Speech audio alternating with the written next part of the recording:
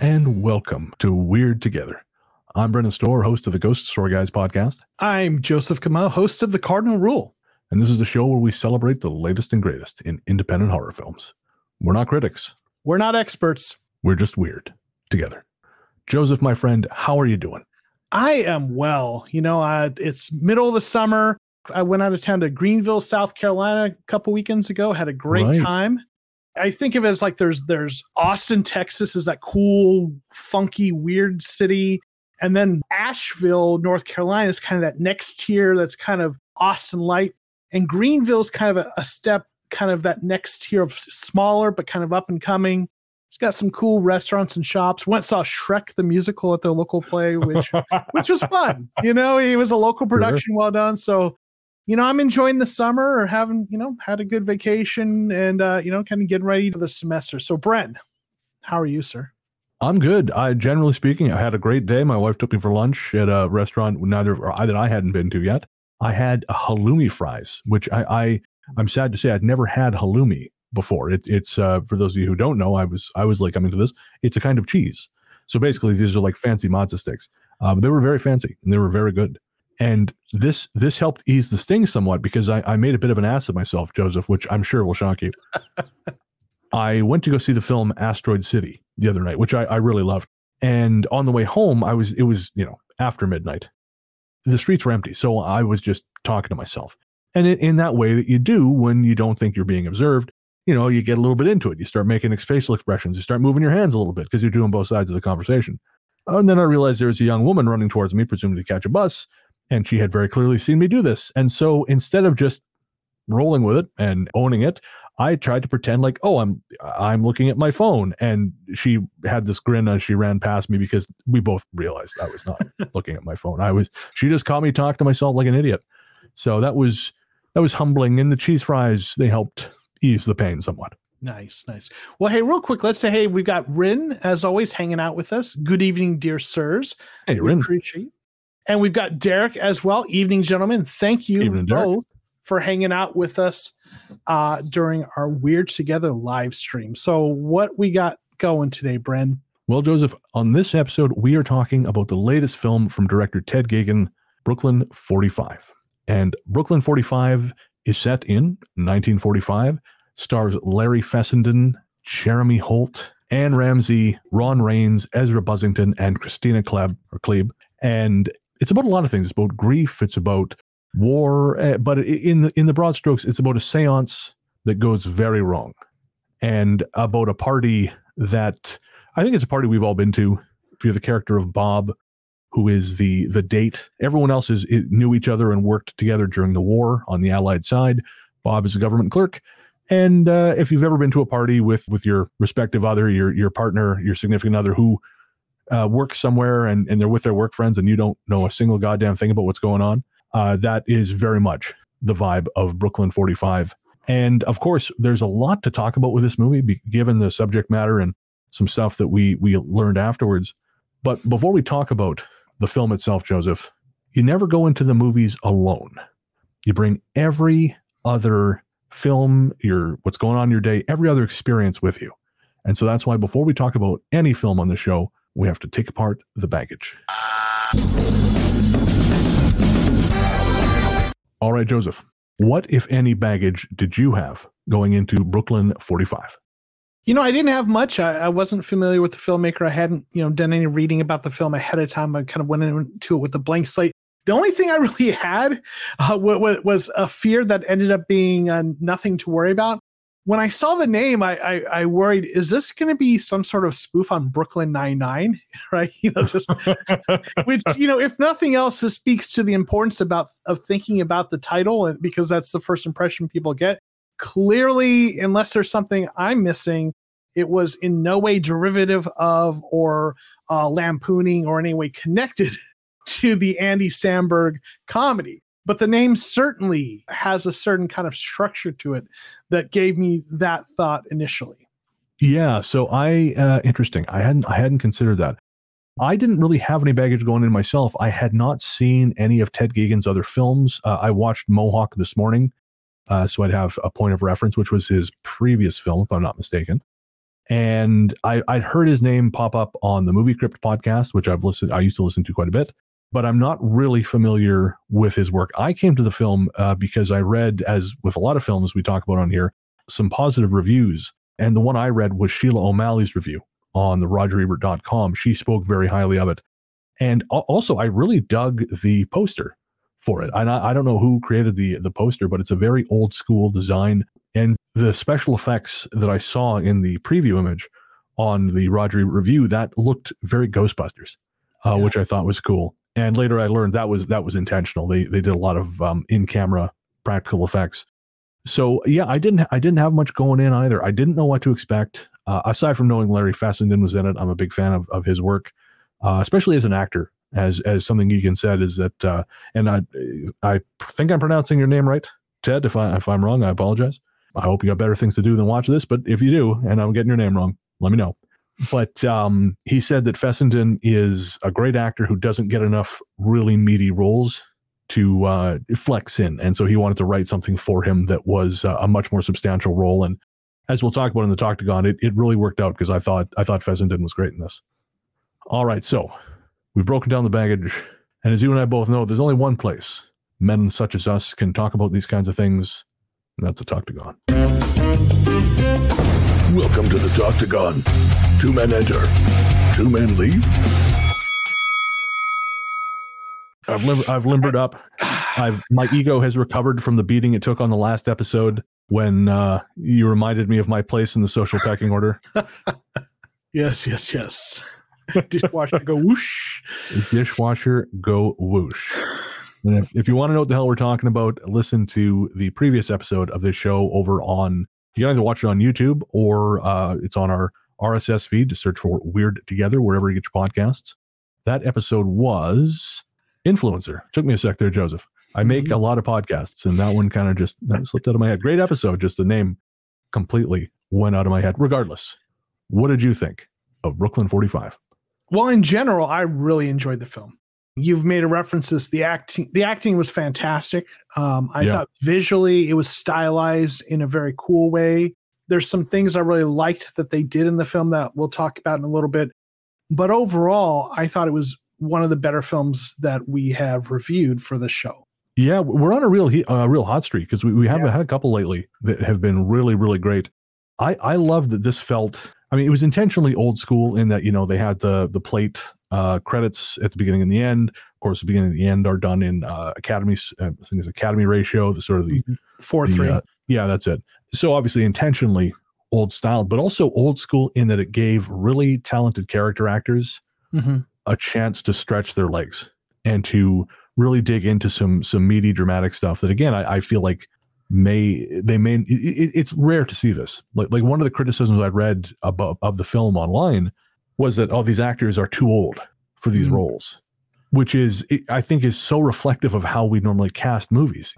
There's Zac Efron as a 5-star general, I mean, right. no shade to Zac Efron, but we cast everything so fucking young. And in this, you've got people who are more appropriately aged, and it really felt lived in for that reason. And we'll talk more specifically about individual performances, but aside from Larry Fessenden, I really wanted to point out Jeremy Holm, who I just thought was brilliant. He played Archie. Yeah.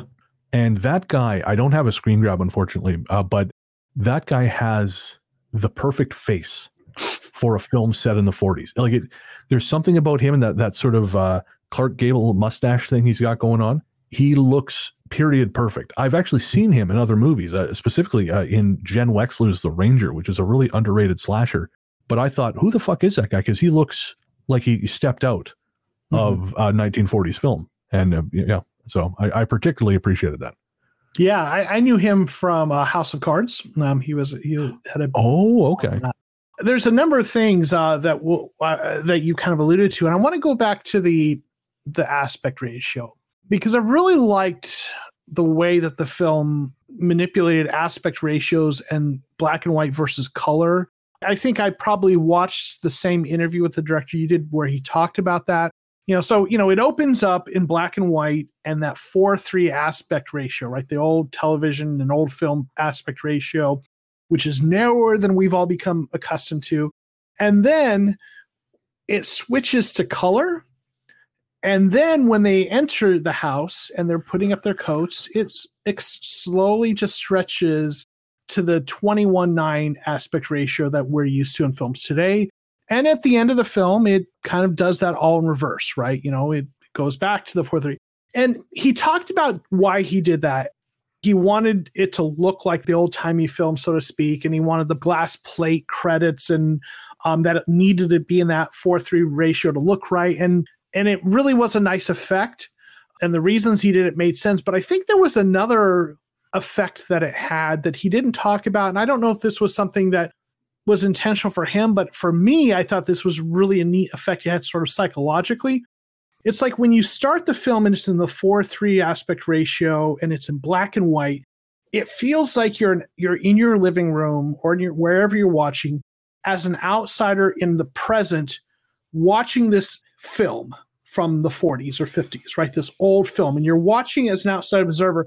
But when it turns from black and white to color, and then the aspect ratio stretches, it feels like you're being dropped into the room, into the present, like as though you're a time traveler, right? That you go from watching this as someone who's watching a Turner Classic Movies to you've somehow been transported into it is now a present experience because you're viewing it in color and the aspect ratios that we are accustomed to. So something about the familiarity. And to me, it feels like it pulls you into the film in a really interesting way. And then in reverse, it kind of helps you out to exit the film. And then you're watching the credits on your television in your living room on Turner Classic Movies again. Even if that wasn't his intent, I thought that just as a viewer experience was a really kind of neat way to watch this film based on those things that were manipulated. Yeah, I agree completely. And something else that occurred to me is you could liken it almost as a metaphor for memory. Mm-hmm. Because when we're looking back on the past, our brains naturally are wired to forget the bad stuff. That's why people romanticize the past so much. Oh, things were so much better when I was a kid. That they weren't. They categorically were not. The past was garbage. Aside from being able to, afford groceries, which, hey, that was pretty cool. Mm-hmm. But aside from that, a lot of the past was shit. Yeah. And this is actually something Gigan has even talked about in interviews, saying that, one of the reasons he set the film when he did is he wants to highlight the fact that, the post-war era wasn't great.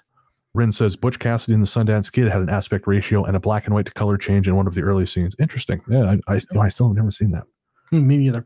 But so I think that it sort of serves as a great visual metaphor. When we're in the past, when we're in the moment, where you experience it, and you have the fullness of that experience. But when you're looking back on it, you get that again, everything's kind of blinkered, and you focus on the important stuff, the stuff that's, although by the end of the film, there's not a lot of good stuff. I mean, by the end of the film, a lot of ghosts are some of them are laid to rest. Skeletons are dug out of closets. The relationships are irrevocably changed. Mm-hmm. And I think, I've talked about this before, that we always, I shouldn't say always, we often look back on the past with kind of more favorable views, because also as we get older, when we were younger, we felt better usually. Our bodies hurt less.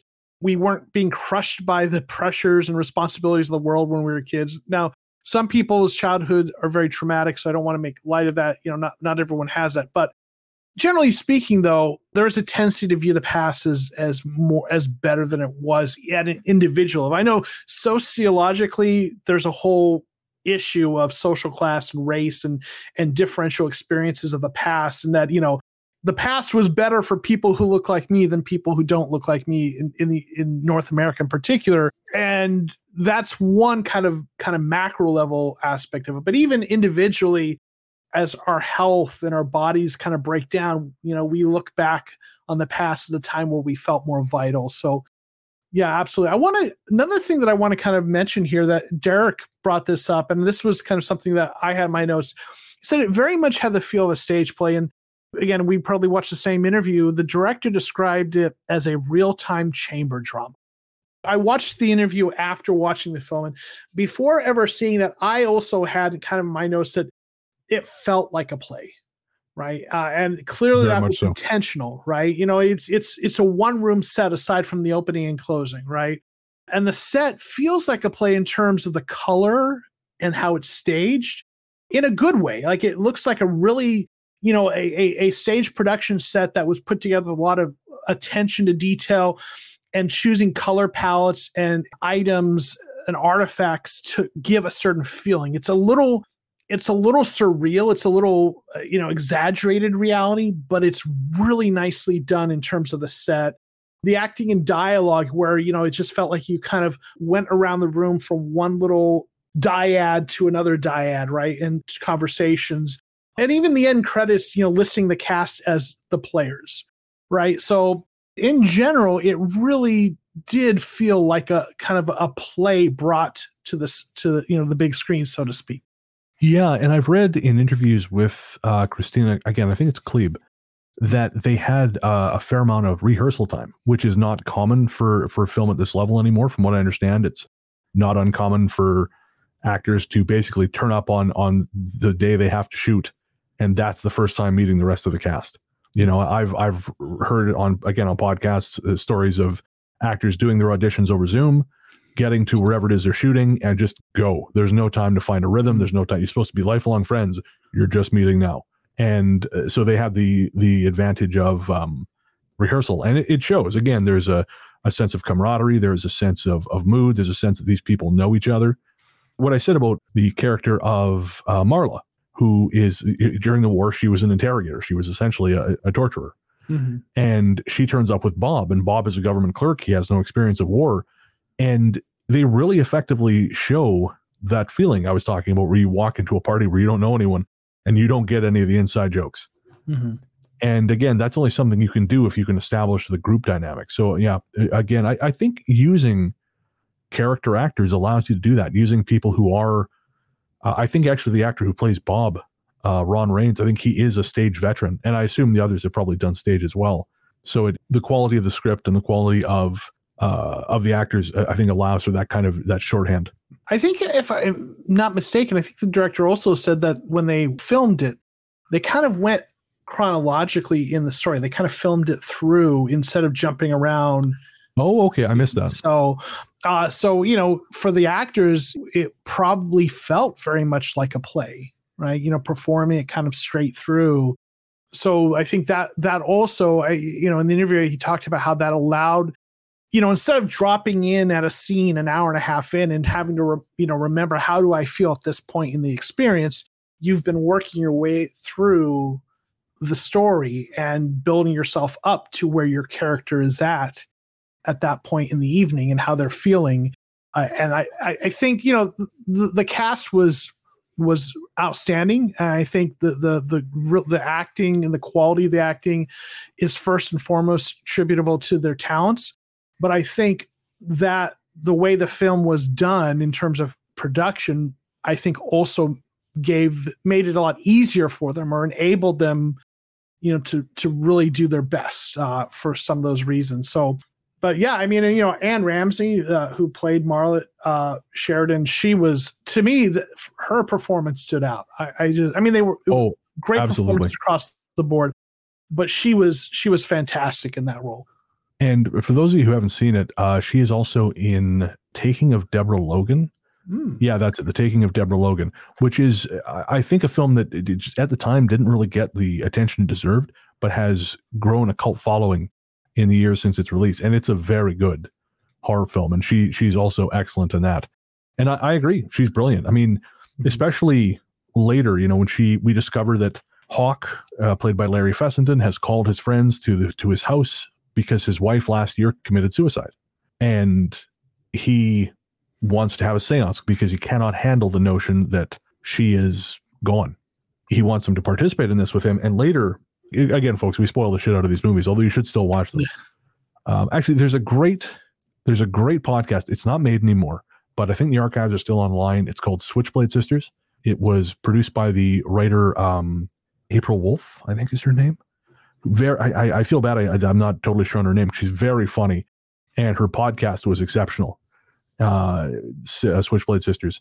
But one of the things she said is it's not basically the spoilers don't matter because it's not what happens in a film. It's the experience that matters. Yeah. So like this should not ruin your experience of the film. And I agree. So we're going to spoil the shit out of this, but still watch it. But at the end of the first act, Hawk kills himself. And you find out that his wife killed herself because she thought the Germans living down the street were spies. No one would listen to her, so she killed herself. And you find out that Hawk actually has her tied up in the closet, the German girl that his wife thought was a spy. And I've completely lost track of why I'm telling this, Joseph. I'll be honest with you. I was distracted by Anne Ramsey and what a great actor she is. You talked about right. Okay. Yeah. So later she decides she's forced by Paul, one of their friends, that sort of the military man of the film. She's forced by him to torture Hildy, the German girl, to see if she is in fact a Nazi. And it's her resignation in that scene, but her also toughness. Like you see the person she was. You see the torturer that she was before, this interrogator that she was before, and she just slips into it so effortlessly. It was really cool to watch. Saying Anne Ramsey's the mom and throw. Yeah, the two actors with similar names. This Anne Ramsey is Ramsay in the Brooklyn 45. Anne Ramsey is also from Goonies. Oh, of course, yeah, Mama Fratelli. Yeah. But she was also in Mad About You. She was also in A League of Their Own. Oh, okay. So yeah. Total aside, I'm not convinced that Hildy was innocent. So that's interesting because they never come down on it in the film. The actress has said in interviews she believes that Hildy was not a Nazi. Here's my two pieces, okay? When the ghost comes out and it's like having her reenacting the knife with like having Hildy cut her arm, her wrist. Maybe the ghost of his wife was doing that just to set her up and get her killed because she was committed to this idea. But part of me wonders if that's really what happened. And repeatedly when Hildy was asked, have you ever been part of, and she always was kind of slow to answer that. So I don't know. Listen, I know it's not nearly as important as the other themes that are more salient in this film. But as an aside, I don't know. No, that's fair. There was a moment where even I myself thought that, because when she's asked the name of her daughters under interrogation, she hesitates a moment. And, but I thought about it. And one of the things that's kind of fascinating about the film, and again, I don't know what Ted Geoghegan's experience with this subject is, but one of the things, of course, my day job is making the Ghost Story Guys, and we talk about paranormal shit all the time. Mm-hmm. And regardless of where you fall on that continuum of belief, whether you think it's all hooey or not, one of the constants in the lore, your position on it is irrelevant, is what I'm saying. The lore is what's important to this. And in the lore, it's said that it doesn't matter what they say they are. If you are contacting something else, there's no guarantee it's going to be the people you want it to be. We have this notion that that's true. You reach out and it's like ordering a burger at McDonald's. You're going to get exactly what you asked for. But in actual fact, the lore suggests that it can be anything, and they're going to tell you things, but they're not going to tell you the truth. And I thought that basically, if we're seeing Susie, if we're really seeing Hawk's wife, we're seeing the fact that this woman has never moved on. Mm-hmm. Has, because one of the notions of mainstream paranormal lore that I'm not crazy about is that once you die, everything's happy and you're ethereal, and if there's any parity between the afterlife and the real life, I think it's that people are probably still shitty. That people can still hang on to things. It's your choice whether or not you're going to let things go. And so I didn't necessarily, and also there was so much sinister shit happening. Especially when Hawk's corpse animates and starts smashing its head into the table in truly gruesome fashion, with some great effects work, I might add. I really felt like this is an indication that not all is as it seems, because Hawk was upset, but for him to mutilate himself that way, that doesn't make sense based on what we know of the person. This seems like something that has been given entry into our world and just delights in turning us against each other. Yeah. Aside, I just remember during the seance, the phrase that, and I put this in my notes because it stood out to me, that Hawk used, saying when he was inviting the spirits, was force your way into our world with all of your might. Yeah. That seemed like a bad idea. That's it. Again, if you believe that shit works, and that there's a lot of shit out there to be calling. Mm-hmm. And so who knows what's going to be picking up the phone. I will say I did enjoy the references and influence from the spiritualism movement. About 11 minutes in, there was sort of an indirect reference to the Society for Psychical Research. They referenced that there was a society in England, right, that studies this stuff, so it's, the SPR. The general reference and attitudes towards parlor tricks, I think, was felt accurate, because, people who aren't familiar with this or haven't read about this, the whole spiritualism movement, a lot of the people who rejected that, and I think there's good reasons to be cynical and critical about it. Skeptical is probably the right word.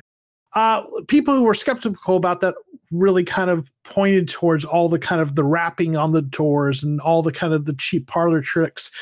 So it felt like the attitudes of the characters about that seance felt time appropriate.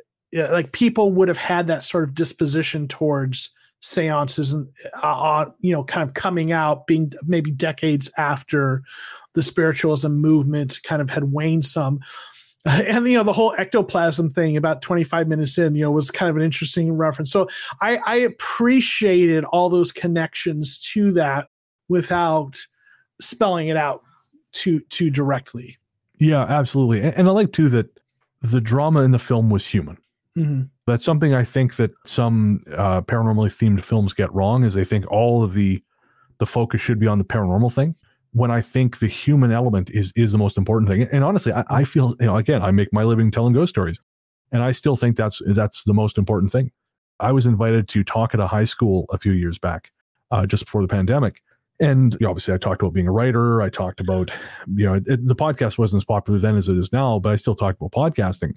But my takeaway, and I think this is one of the reasons that, some folks don't take to my show, is that I say that whether or not anything happens after you die is kind of irrelevant. Because what matters is here, and what matters is people, and what matters is the way you live your life. So, I mean, sure, ghost stories are cool, but it doesn't really affect you most of the time. You should just live your life thinking about what's here and what's now. Live your life like there's nothing afterwards, which does not mean be crazy, because I know some really religious people think, oh, if there's no God, you're going to be an asshole, which I think says more about them than they realize. But no, you live your life on the basis of what's here. And I think if you're writing good horror, the characters are what matter. I just saw The Flash, which I liked more than a lot of people. And the director, Andy Muschietti, the first film of his I saw was Mama. And it was terrifying because it worked on an emotional level as well as a horror level. And again, that's why I think Brooklyn 45 works the way it does, because you care about the relationships, you feel the relationships, and the focus is on the human drama, because ultimately it's humans who do the murdering.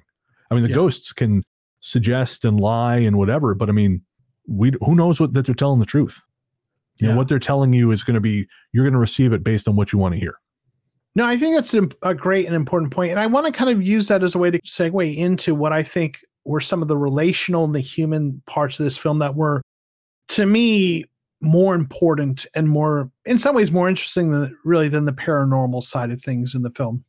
For me, there were 4 kind of major themes that stood out. I'll just kind of throw them out there, and then we can kind of talk about them a bit. The first one was sort of this nationalism and xenophobia, and the history is well documented, how we've treated Japanese persons in the internments and all that, and so on and so forth, right?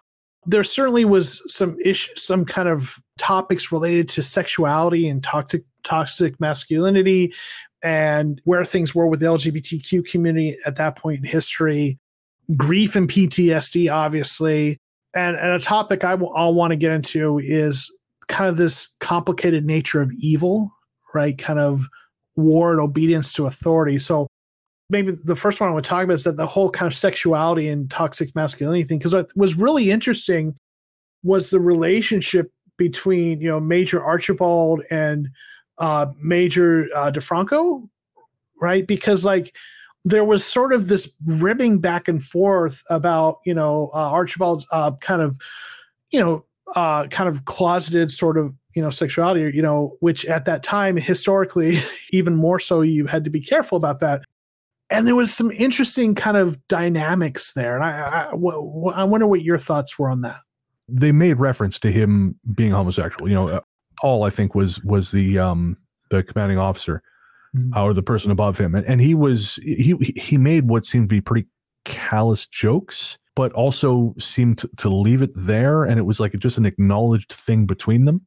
But, in a way, it's sort of that thing where I've seen this in personal relationships where if you are gay, in a way, you have to roll with the punch. You can, a lot of guys I know who were gay or who are gay, not were gay, they are gay. They're cool with it. They'll roll with the jokes, but at the same time, they shouldn't have to. They become really good at rolling with the jokes. But when you actually step back from it, you realize, it's hard when the room is kind of laughing, and you have to be cool with it. Otherwise, you're going to be the bummer. You're going to be that guy, and that sucks because that's not something you should have to do. But I've definitely seen that, and that felt like what was happening here. Because the other thing I noticed is, as soon as things went south, and Archie was no longer being the person that Paul needed him to be, he immediately went to the homophobic slurs. It was no longer, because they used the word fruit, and obviously that was a derogatory term for a person who was gay, and Archie kind of rolls with it, and it's done in a joking way. But when the chips are down and Paul's mad, it's not a joke anymore. Right. And if the only difference between what you say to someone being a joke and being a slur is the mood in which you say it, then it was always a slur. Right. And so, again, I think, ultimately the attitudes are revealed. He's not okay with this. Some people, Marla doesn't care, but Paul cares deeply. And a part of that, obviously, he's presented as a very masculine character. Yeah. Ezra Buzzington, who plays Paul, also played a similar role in Mohawk. He was the chief villain there. And it was interesting because his character in Mohawk was perhaps vastly more evil than Paul was. But he actually got to have a more human moment, I felt, in Mohawk. There's this moment where his son is killed in front of him, and he's washing his son's blood off himself, and he finds a piece of his son's hair with some gore attached to it. And he has this incredibly tender moment of heartbreak, but it's very quick, but very, very, very much felt. And I kind of felt in this, he was a little bit more of a boilerplate villain. Like there were almost times where I thought, okay, the movie should probably be over, but Paul won't let them out of the room just because the movie's not over yet. No, that makes sense. But I definitely felt like that they were okay with it until they weren't okay with it when it ceased to be convenient for them. Yeah, like the first time that sort of conversation kind of goes in a direction, it was like this banter. They kind of create this falsely tense moment, and he's saying these slurs. Paul's saying these slurs, and Archie's kind of acting kind of serious about it. And then he just breaks the tension, and it's like, oh, they've done this dance before, right? And it's not something that someone should have to endure, or you shouldn't have to have that kind of reaction, obviously. But in that time, it was a different time, and that's kind of, again, it's not. There's a lot of problems still in terms of how those populations are treated, but he kind of had to do that. But like you say, when shit got real, it was no longer just banter. The thing I really want to talk about with this in particular was that the whole thing about the complicated nature of evil, because one of the things that's revealed is, Archie's character is going to be sort of on trial for war crimes, and they don't really talk about what it is initially, but then they later in the film reveal what happened, and that under the orders that were kind of sent down through the chain of command that included Paul and Hawk. He threw grenades into a building with a bunch of children, basically, and killed them. And it's obviously it's horrific. And there's a lot of conversation in the film about, is he evil? And he's even wrestling with that. And ironically, there's a point where, the only person who's saying he's not evil is Hildy, the woman who would maybe have all the reason to hate him the most, which was certainly interesting. But they talk about this conversation about evil. And for me, it reminded me of some famous studies, experiments that have been done that kind of explored this. And, you may be familiar with this, you may not be.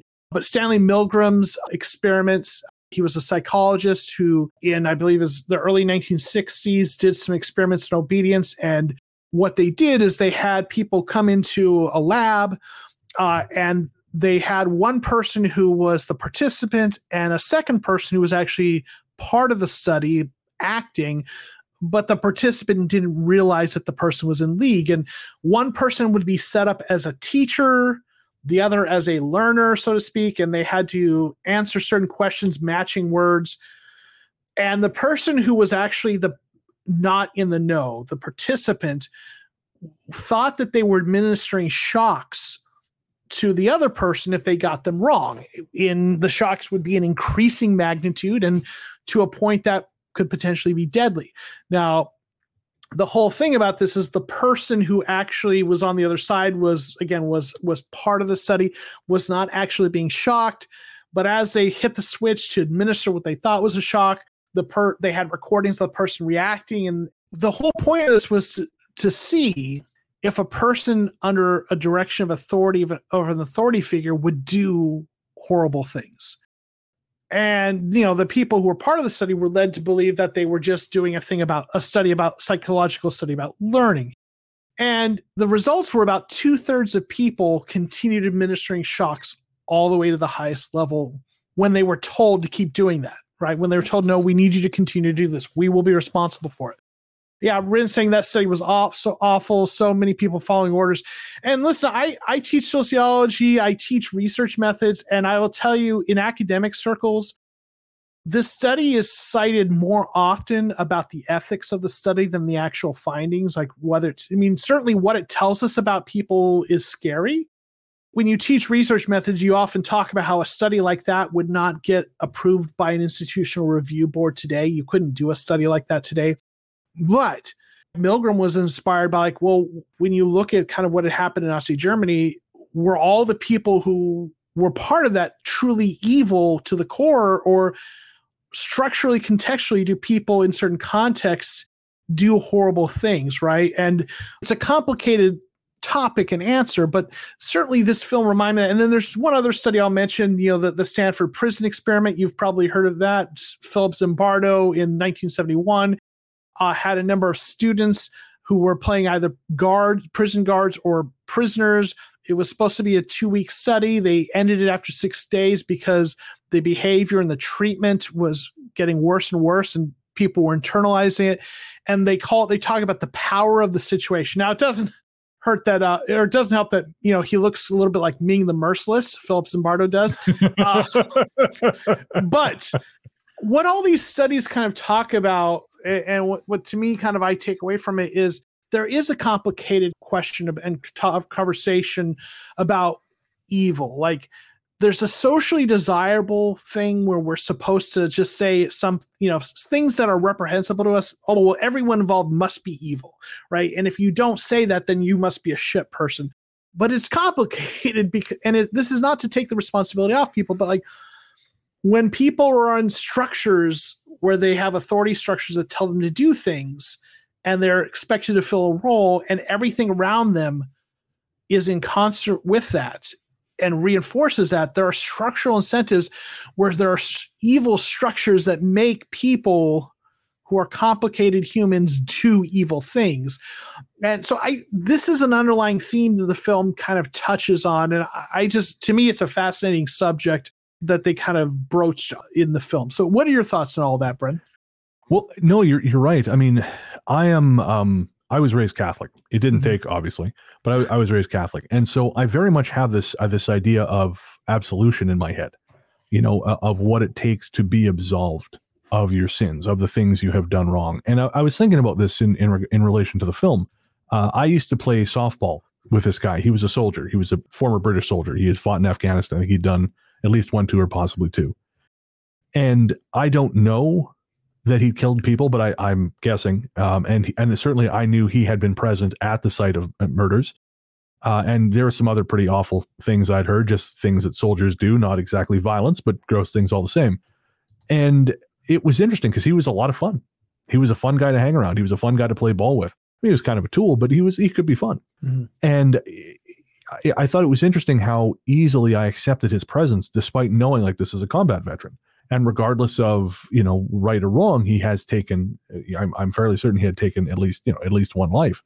but you fold it into that image of a person, right? Because it's not happening in front of you. And what's interesting is what it actually took for me to be put off that guy was not the idea that he had maybe killed someone, but it was actually when I found out he was a racist. I found that out later, and that was enough to be like, okay, no, we're done here. And I wonder if it's a difference between seeing something happen in front of you and sort of not being present for the other things, kind of hearing it third party. But anyways, setting that aside, I wonder that myself. I wonder, what do you do if you love someone who's done bad things? How do you square that? How do you reconcile that? And I think it's a part of us that we don't question enough, because you're right. I think we like to externalize evil. We like to think, oh, well, if someone's a monster, I'll know because that's a monster. I remember the film Jojo Rabbit caught a lot of shit because there were some Nazis in there who were funny, and they were, otherwise likable people aside from the fact they were Nazis. And the film was really lambasted for this because they said, well, that's bullshit. Nazis are evil. Well, yeah, but also they were people. And you need to be able to identify this. Because if you think, like if for me even, that soldier, again, I don't know that he'd kill people. I have a suspicion, but I don't know. But if he had, I'm chumming around with him playing softball. But if I was one of the Afghani villagers who'd been affected by his violence, they'd look at me and go, what are you doing, man? This guy's a monster. And it sort of puts the lie. I used to hang out with this guy, and he once told me he was hanging out with some other really sketchy people. And I said, they're kind of dicks, man. He goes, yeah, but they're nice to me. Well, that's a bullshit excuse. They're nice to me. And I recognize that's nonsense. We need to recognize people can be more than one thing, but we also then have to weigh those things in the balance and determine how comfortable we are with one or the other. Because, again, like, okay, I knew a guy I used to hang with, actually, funny enough, I just watched this documentary called Kings of Coke about the West End gang in Montreal. And Montreal in, I think this was the 70s, was like a haven for bank robbers. The place was just Christmas. Banks were getting robbed all over the place. And it reminded me that I used to, when I was working at Radio Shack back in Revelstoke, this guy used to come in and borrow money from me. And he was the next bank robber. I forgot about it. I just remembered his name was Doc, and he had done time in Montreal for being a getaway driver for a bank robbery. And I just, at the time, I didn't think about it because you don't really have as much of a moral sense when you're younger. But as I'm older now, I realize you got to weigh, okay, so he was funny and he was fun. And again, he would come and borrow $10 from me every now and again. But if he did that, then he was also participating in violence. I have to try and figure out which is weighted more to me. But we have to be able to hold those two opposing ideas in our head. Like, this they've done evil shit. And okay, so how much access do I give them? How close do I let them in? And I think we're not at a place where we can do that, because I think we have these really simplified ideas like, oh, they've done bad, so they're out. Yeah. Or, but I don't think we've entertained sort of that gray area. And like Archie was a very, taking it back to the film, he's a very classy guy, very fun guy, very funny guy, but also he killed a bunch of kids. It's tough because it cuts a lot of different ways, because on one level, if you humanize a person who has done horrible things, then that becomes a socially undesirable thing. Like, someone say you're making excuses for them, or how could you, and it gets complicated, because then you're like, well, where do you draw that line? Right. And we as a society have to make those decisions. And it's part of the reason we have laws and judicial systems and processes to do that. But it does become difficult and complex to kind of do that calculus, so to speak. So, it's definitely an interesting conversation, and there's a lot of layers to it for sure. Yeah. I wanted to jump to the xenophobia thing, because obviously the film hinges on the fact that Hildy is German, and therefore she's immediately worthy of suspicion because she has a German accent. Mm-hmm. But something that came up during an interview with the actress who plays Hildy, again, Christina Klebe, she did some historical research in preparing for the role. And one of the things she was shocked by was the existence of the German-American Bund, which, of course, was a Nazi organization that flourished in wartime America, culminating, you could say, in a rally in Madison Square Garden, I want to say 1939, which was attended by some 20,000 people. 20,000 Nazi sympathizers in New York City, openly celebrating their allegiance to this foreign power, which was mowing its way through Europe. And I guarantee not all 20,000 of those people had German accents. Yeah.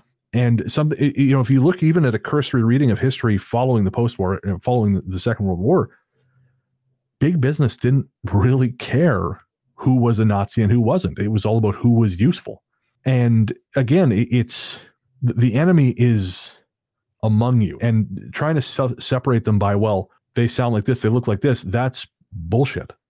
Like, obviously, we're in a situation now where we're overrun with goddamn Nazis again, and we're still on the lookout for the other guy. If a Muslim guy shoots up a school or shoots up a something, well, that's terrorism. But if a European person does it, well, there's a problem with their mental health. We don't even use the word terrorism, and it absolutely is terrorism. And I think the fact that we're losing that history. We're not teaching people. The fact that someone who was essentially a second generation immigrant, Christina Klebb, didn't know this. This wasn't taught in schools. That's scary. It's interesting because we look at history today, right? Contemporarily, we look back and we see the evils of history, whether it be what happened with the Nazis, or we look at the complicated history of race in the United States and the civil rights movement. And we watch these old grainy films and we're like, we see the people who are the backlash against the civil rights movement. We're like, how could anyone be so, racist? And how could they not support equal rights? And how could they not support the civil rights movement? Something that today, we laud as an important counterculture movement that led to social change.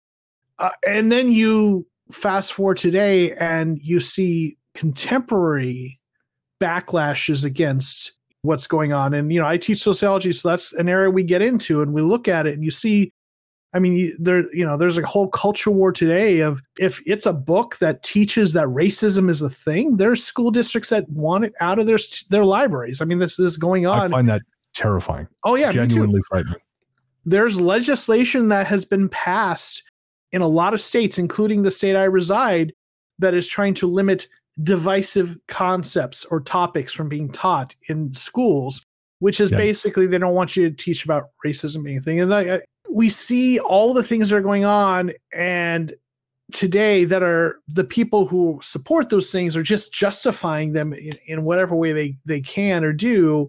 And then you look at it as a thoughtful observer, you're like, I see exactly how people were on the wrong side 40, 50 years ago, because there are people on the wrong side today who defiantly deny that they're on the wrong side. Anyway, I know this is getting a little kind of off the rails, but yeah, the whole kind of nationalism, xenophobia, it's kind of always there in one form or another, unfortunately, it seems. And in the case of the film, to bring it back to Brooklyn 45, because we're going to have to wrap it up here, it forces your soul out of shape. Mm-hmm. It bends you into things you were never meant to be, because the xenophobia and the fear in this film originally forced the Marla character she was a torturer. She tortured people, I'm sure some of whom were innocent. And in this film, it forces her to torture a woman who she believes genuinely to be innocent. And, if this person who has a history of torturing the truth out of people believes this person is telling them the truth, then, we are sort of, I would say, can accept it at face value. So that fear, that xenophobia, forced this group of otherwise normal people, in battle scarred, of course, but to torture. And then the one innocent in the group, Bob, he commits double homicide. Yeah. And disgusts even the hardened torturer of the group to the point where she no longer wishes to be touched by him. And again, that's ultimately what these things do. It distorts our soul. I don't know that I necessarily believe in the soul, but I think the metaphor is useful.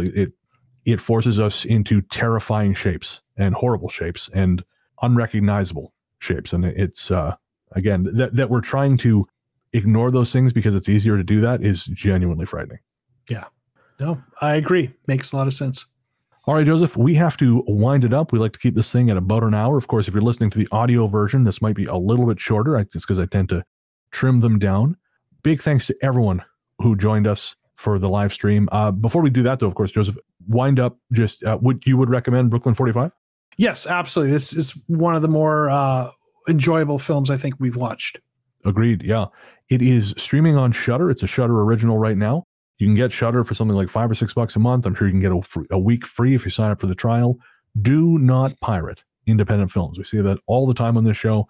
Every dollar you spend on independent films is another vote for more independent films. You pirate this shit, no one's going to make it. If you're going to pirate things, which we don't recommend you do, pirate things like Marvel. Disney can afford it, although maybe not Warner Brothers so much. They keep making bombs. But yeah, don't pirate independent films. Check out Brooklyn 45 on Shudder. And one film I wanted to give a quick boost to, we won't do the whole sting because we're short on time. It's a revenge film called The Wrath of Becky. It is a sequel to the film Becky, starring Lulu Wilson. If you've seen Becky, you'll know it's a revenge film about a young woman whose parents are murdered in front of her by neo-Nazis. I guess thematically ties to this film. She goes on a bloody rampage to get revenge. Wrath of Becky follows a similar template and sets up future films, which I generally hope they make because I like Lulu Wilson, I like Becky, and I like seeing Nazis get murdered, Joseph. I'll be honest with you. Hey, it makes my heart sing. All right, my friend, where can everyone find you online? You can find me on Twitter at JoKomo13, JOKOMO13, and on YouTube at The Cardinal Rule if you happen to be into NFL football. I do my thing over there. Perfect. I'm Largely the Truth on Twitter, Instagram, and Blue Sky. You can find my other podcast, The Ghost Story Guys, everywhere. Find podcasts live or at ghoststoryguys.com. All the music on this show was composed and performed by Elliot Wilder, performing as The Revenants. Find more from Elliot at therevenants1.bandcamp.com or on streaming platforms everywhere, courtesy of Night Harvest Recordings, which is the Ghost Story Guys house label. Our theme song is, what is it, Joseph? Yeah, it's Rest in Peace by The Revenants from the album Music from Big Beige. And again, you'll find that streaming everywhere you get your tunes. And again, thank you so much for joining us, folks. Again, for those of you who are joining us live, and for those of you who've been finding the show afterwards, again, our numbers are going up week after week, month after month. We were charting in 2 different charts in Ireland recently, Joseph. I don't know if you saw that in the email. I did see that. Yeah, world domination, but not the kind we've been talking about. Right. The good kind. The good kind. And yeah, so thank you, Rin. Thank you, Derek. Again, we really, really appreciate you guys being here. And I don't know what we're doing next time, but we will be back with an audio episode. I guess I don't even know how long after this. I think it'll be out. This will come out a week after this airs. And then so in 3 weeks, we'll have an audio episode. Then next month's live stream. We'd love to see you there. And until then, remember, we're weird. And you're weird. So why not be weird together? Let me ride.